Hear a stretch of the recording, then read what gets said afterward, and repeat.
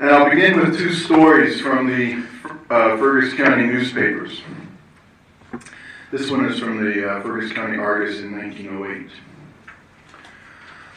While some of the Roundup boys were riding the range recently between Dog Creek and Armells, they came upon a band of some 30-odd gray wolves that had surrounded a large steer, which they were apparently about to make a meal of. The boys charged upon the band with lariats in hand, and by rapid riding and skillful use of the rope succeeded in capturing 8 of the wolves and dragging them to death on the prairie. Now this is a story that one hears and sees a few representations of in the late 19th century West, and it's sometimes called sport with wolves. And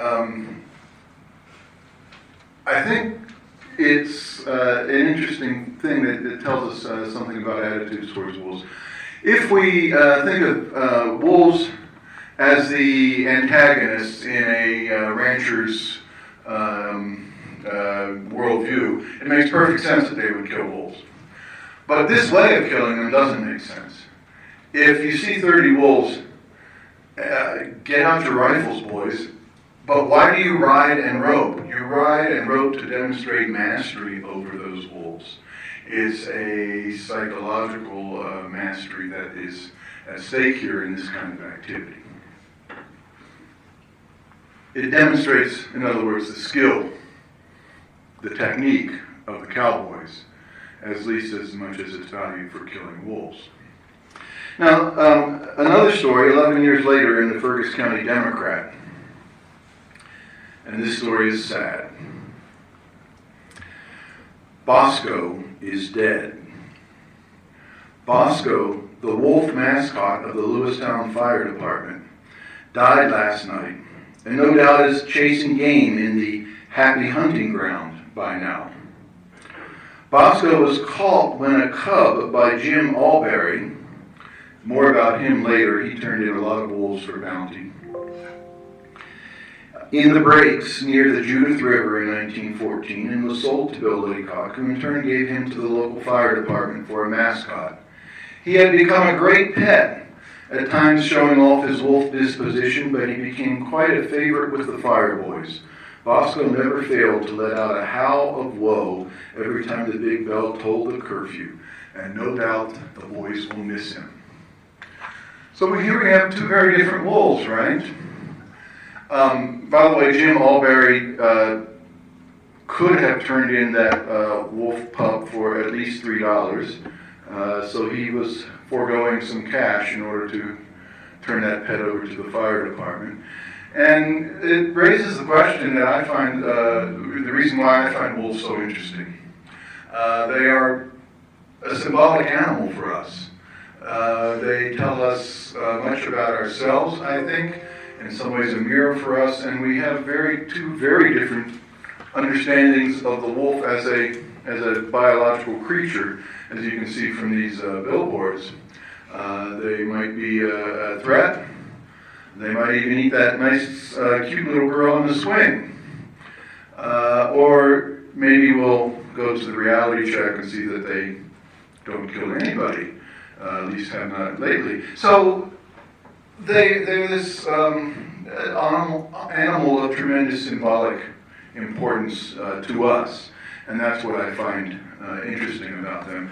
The other thing to say is why Fergus County, and this is somewhat by accident. Now, Fergus County is a good place to study this because Fergus County is in the center of the state, as you see, and Fergus County is not only the geographical, but is in the center of wolf country. We'll see.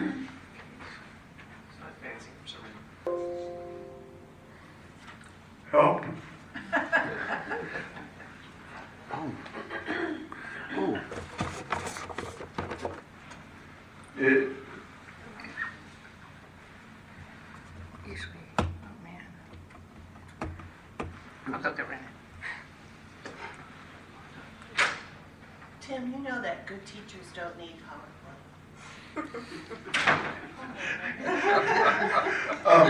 We'll carry on.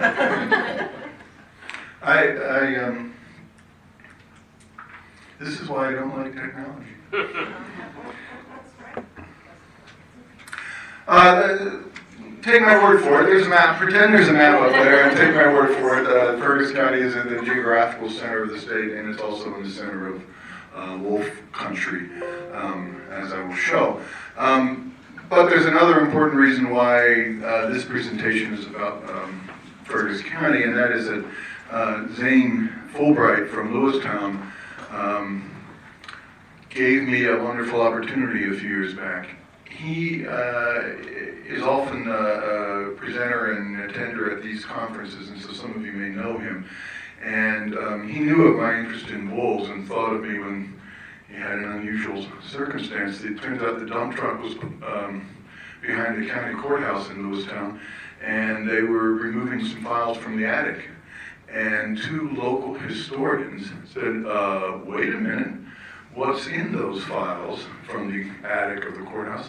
Oh, just old stuff. And they immediately made sure that we got that all of that was saved and cataloged. And he said to me, "Would you like to have these wolf bounty records that have lived for decades in the courthouse attic?" And so I thought this was a wonderful opportunity, and so that's why this focuses on Fergus County. Give that a try. There we are. How's that? That's the cowboys roping a wolf. Interested in what you see there, but this I think helps to make the point about the cowboys' mastery of the animal. And here we have the sort of two visions of wolves. These images are both just drawn almost at random from internet pictures of wolves. And is it that snarling predator who's about to eat you and everything you love and everyone you love, or is it that nice little Bosco, almost a dog? And there we have the. It's that little girl I'm worried about. And here is the in red Fergus County. You see the geographical center. It's also, by the way, a good place to study because of the diverse terrain. We have the Missouri Breaks, we have the Little Snowies, and a lot of grassland, benchland, and some riparian areas in there as well. So it's a diverse habitat. There are a lot of wolves in Fergus County, and we can start with Lewis and Clark as kind of a baseline for this. In the journals of Lewis and Clark, there are 95 days on which they mention seeing wolves. And 80-some of those days, that is about 90% of those, happen between roughly the central Dakotas and Great Falls. That is to say, on the Great Plains. If we take the journals as an indication, the wolves were very much a prairie animal. And that's especially true of this wolf, which Lewis, just as it turns out on May 5th, just as they were about to enter Fergus County, what became Fergus County, this is the first description, the first time it's clear that Lewis understood the difference between what we would call a coyote and a wolf. This is the small wolf or burrowing dog of the prairies. And I don't expect you to read all of that, but I put it all there to see that Lewis, in fact, was a pretty good naturalist, and that some of those descriptions are fairly accurate. And then here is the large wolf, Canis lupus nubulus, if you care, sometimes called the buffalo wolf, a now extinct subspecies. And I wanted to point out just a couple. I'm sorry. Point it toward the computer. Probably. There you go. Yeah.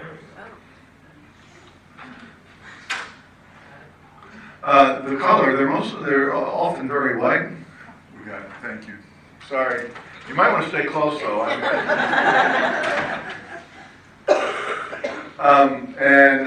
The color is largely white. They're on the plains.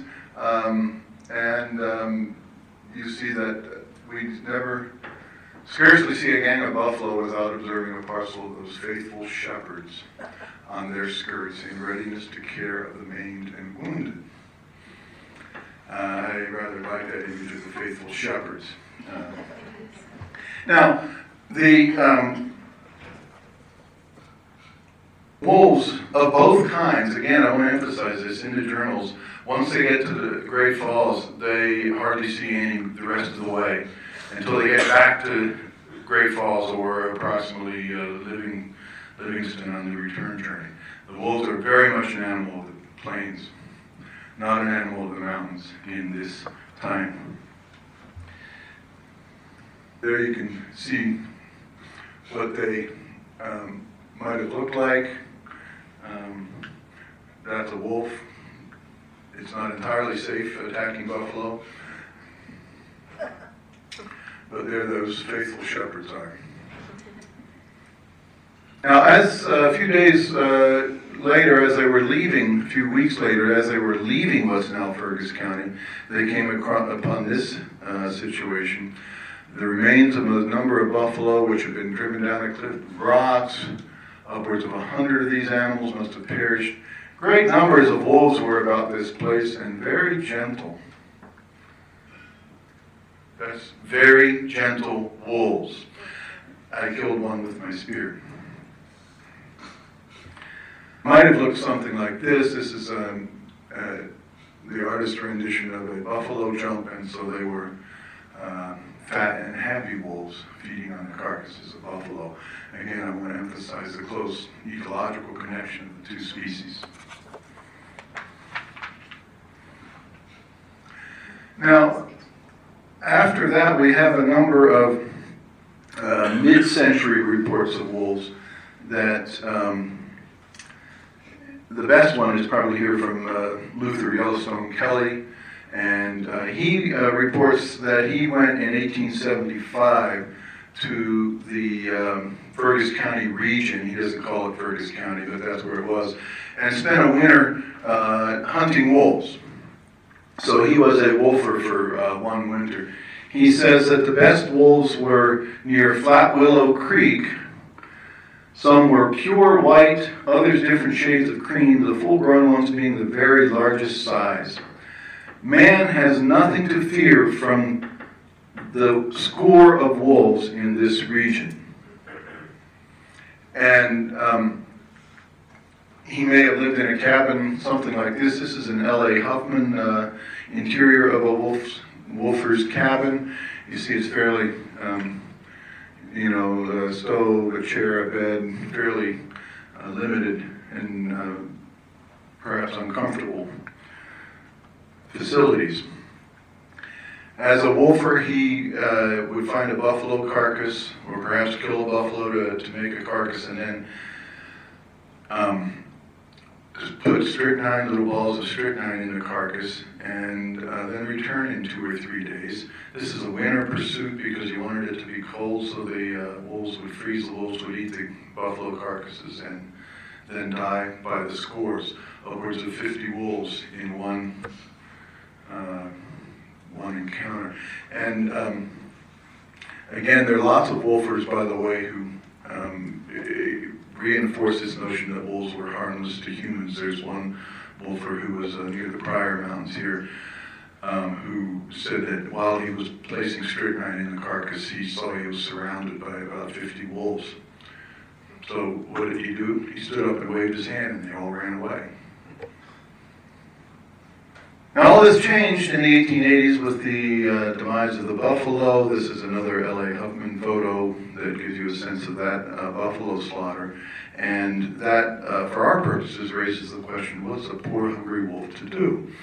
It seems likely that the wolf populations actually increased a little bit in the 1880s because there was so much readily available food, all these bison carcasses left on the prairie, and in its stead, cattlemen moved in. By 1884, there were at least 100,000 head of cattle in Fergus County, and by 1890, there were about 5 times that many sheep in Fergus County, and sheep became the largest economic driver of county development. Your eyes are not getting that bad, don't worry. The picture is blurry, and that's, again, my technical limitations. I couldn't get it both large and unblurred. Granville Stewart, who was well known in Fergus County, said that wolves, along with bad weather, were some of the main obstacles. Quote, "We are poisoning them, but they are hard to thin out." Stewart said that ranchers lost 5% of their cattle to wolves. Other people put the number as high as 30%. And this iconic picture everyone recognizes, yes?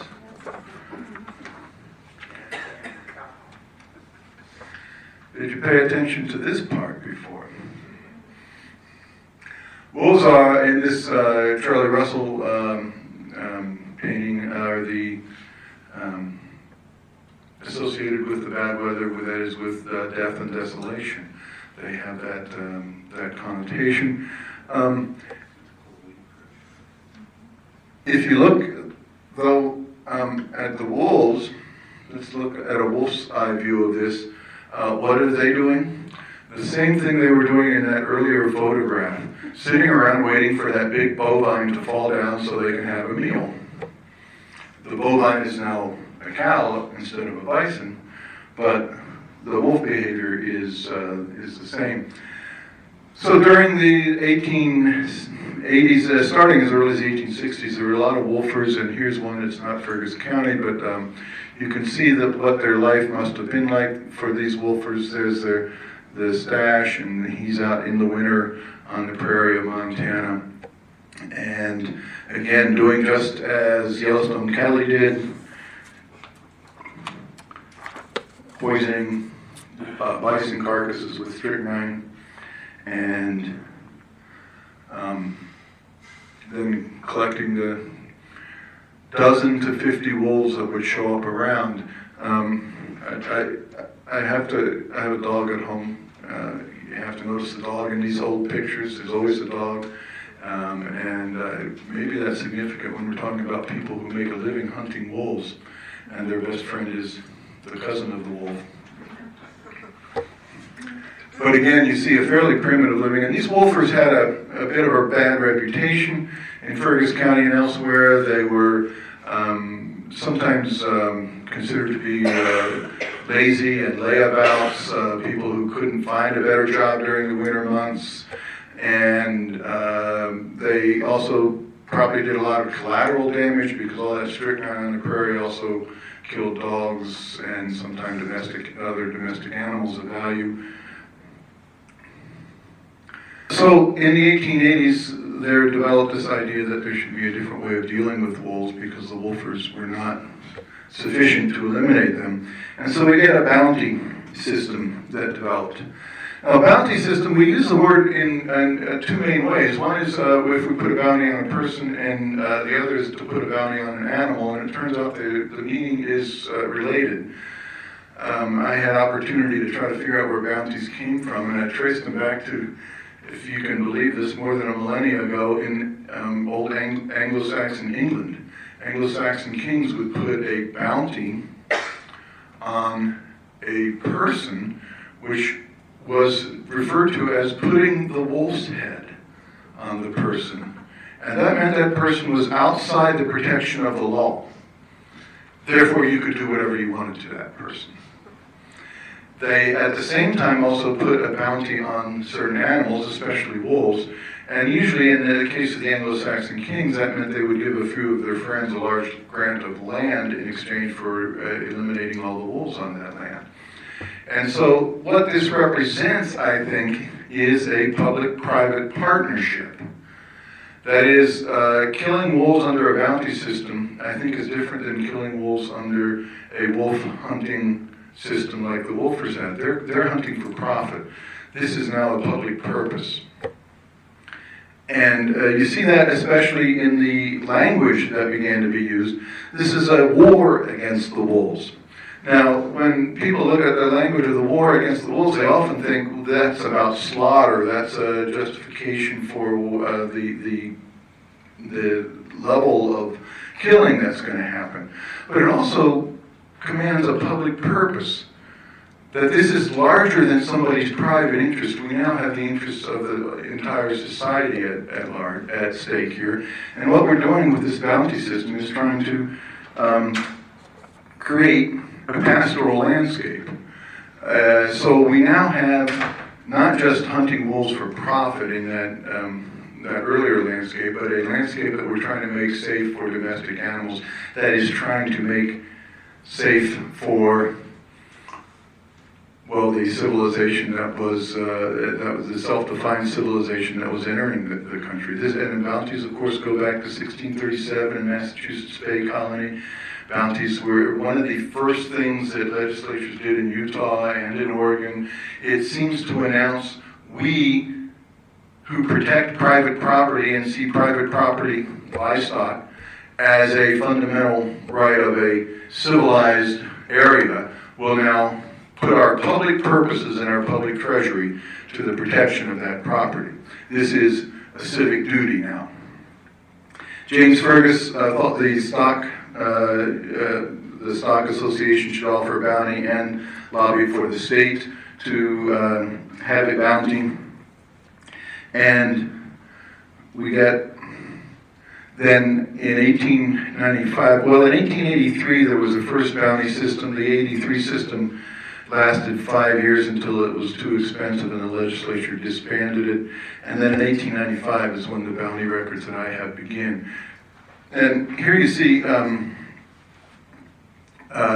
Fergus County here. The colored bars are just different years, and you see Fergus County compared to the different counties nearby. Notice that all these counties are in the west. Fergus County, that is in the center. It's not the most wolf populated, but it is among the most wolf populated counties in the state. And all the ones with more wolves are in the east and the north. Put another way, this is what you have. And this is based on the records of the wolf bounty records in Helena. Almost all of the wolves that were bountied are bountied in the North Prairie or the South Prairie, only 2% in the mountain states. And I'm counting mountain here, anything east of Yellowstone County and anything east of Great Falls, west of Great Falls and west of Yellowstone County. This is exactly where Lewis and Clark found the wolves. So with the bounty law, we get many scalps are now being brought in. Scalps, in case you're wondering, is a language that is used a lot in wolf bounties, as it could be in other situations that are even less pleasant, perhaps. And that was an indication that they were to cut off the skin and include the ears, and that would be evidence of a dead animal. And so the bounty business was good in the first years. It encouraged lots and lots of serious wolf hunters. The old wolf hunters went back to work, and they killed thousands of wolves. And in the first 6 to 7 years of the bounties, about 5% of the bounty claimants brought in over 2/3 of the wolves. That is, bounty hunting for wolves was a serious professional activity involving expertise, and it was something people did for a livelihood.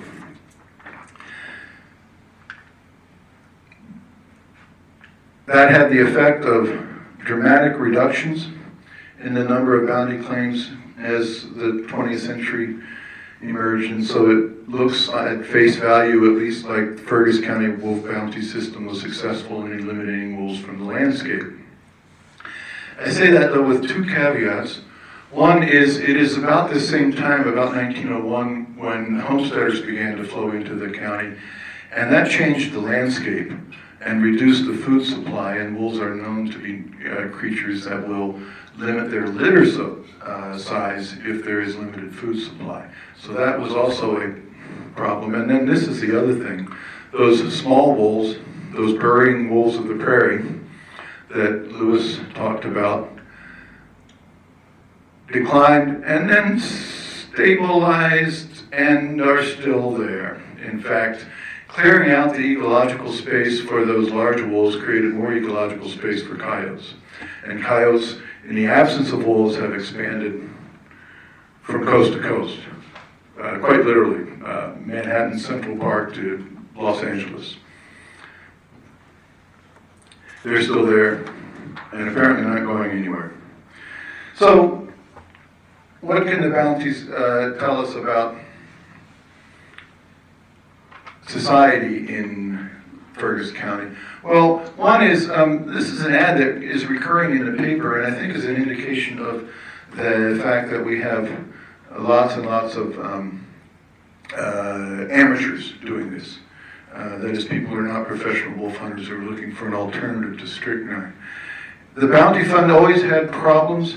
Because it was chronically underfunded, people could not collect their bounty money. So if you had a $3 bounty or a $5 bounty, you couldn't collect that actual money. You got a certificate, which then often worked as cash. You could take the certificate to the store, buy groceries, take it to the saloon, buy beer, and the person who then collected those certificates might in 2 years be able to actually collect on it. And the stockmen argued constantly for higher bounty rates and were successful at raising the price from $3 to $5 to $10 over the years. But with higher prices came more and more fraud as people substituted coyotes or even large dogs for wolf pelts, and as people brought in wolf pelts from surrounding states or provinces where the price was lower. As you see, they couldn't pay, and there was chronic fraud in the system. Now, this is what the actual records look like, and just a few very quick here. Here's James Aubrey, who I mentioned earlier, and his friend Frank Hartskill. Frank was killed. He first killed somebody who everybody in the county seemed to think needed to be killed. That's more or less what the newspaper said, and he was exonerated. 7 years later, he was murdered. And his friend, these two appear in the bounty books often. They were written adjacent ranchers, and his friend Albury was supposed to appear to the grand jury, but according to the newspaper was so super inundated with liquid refreshment that his testimony was a little wobbly. William Hoopler, the very first name in the bounty books, was a saloon owner in Stanford nearby, and probably did not collect these wolves, but was an example of the businessman who collected the bounty certificates and later turned them in. And finally, the records have a few familiar names. That one you recognize, I think, maybe, known better by his nickname Teddy Blue. Teddy Blue Abbott is in the bounty records a number of times. So he's an example of somebody who did well to create a little extra cash for himself, and the bounty records certainly did that. Thank you.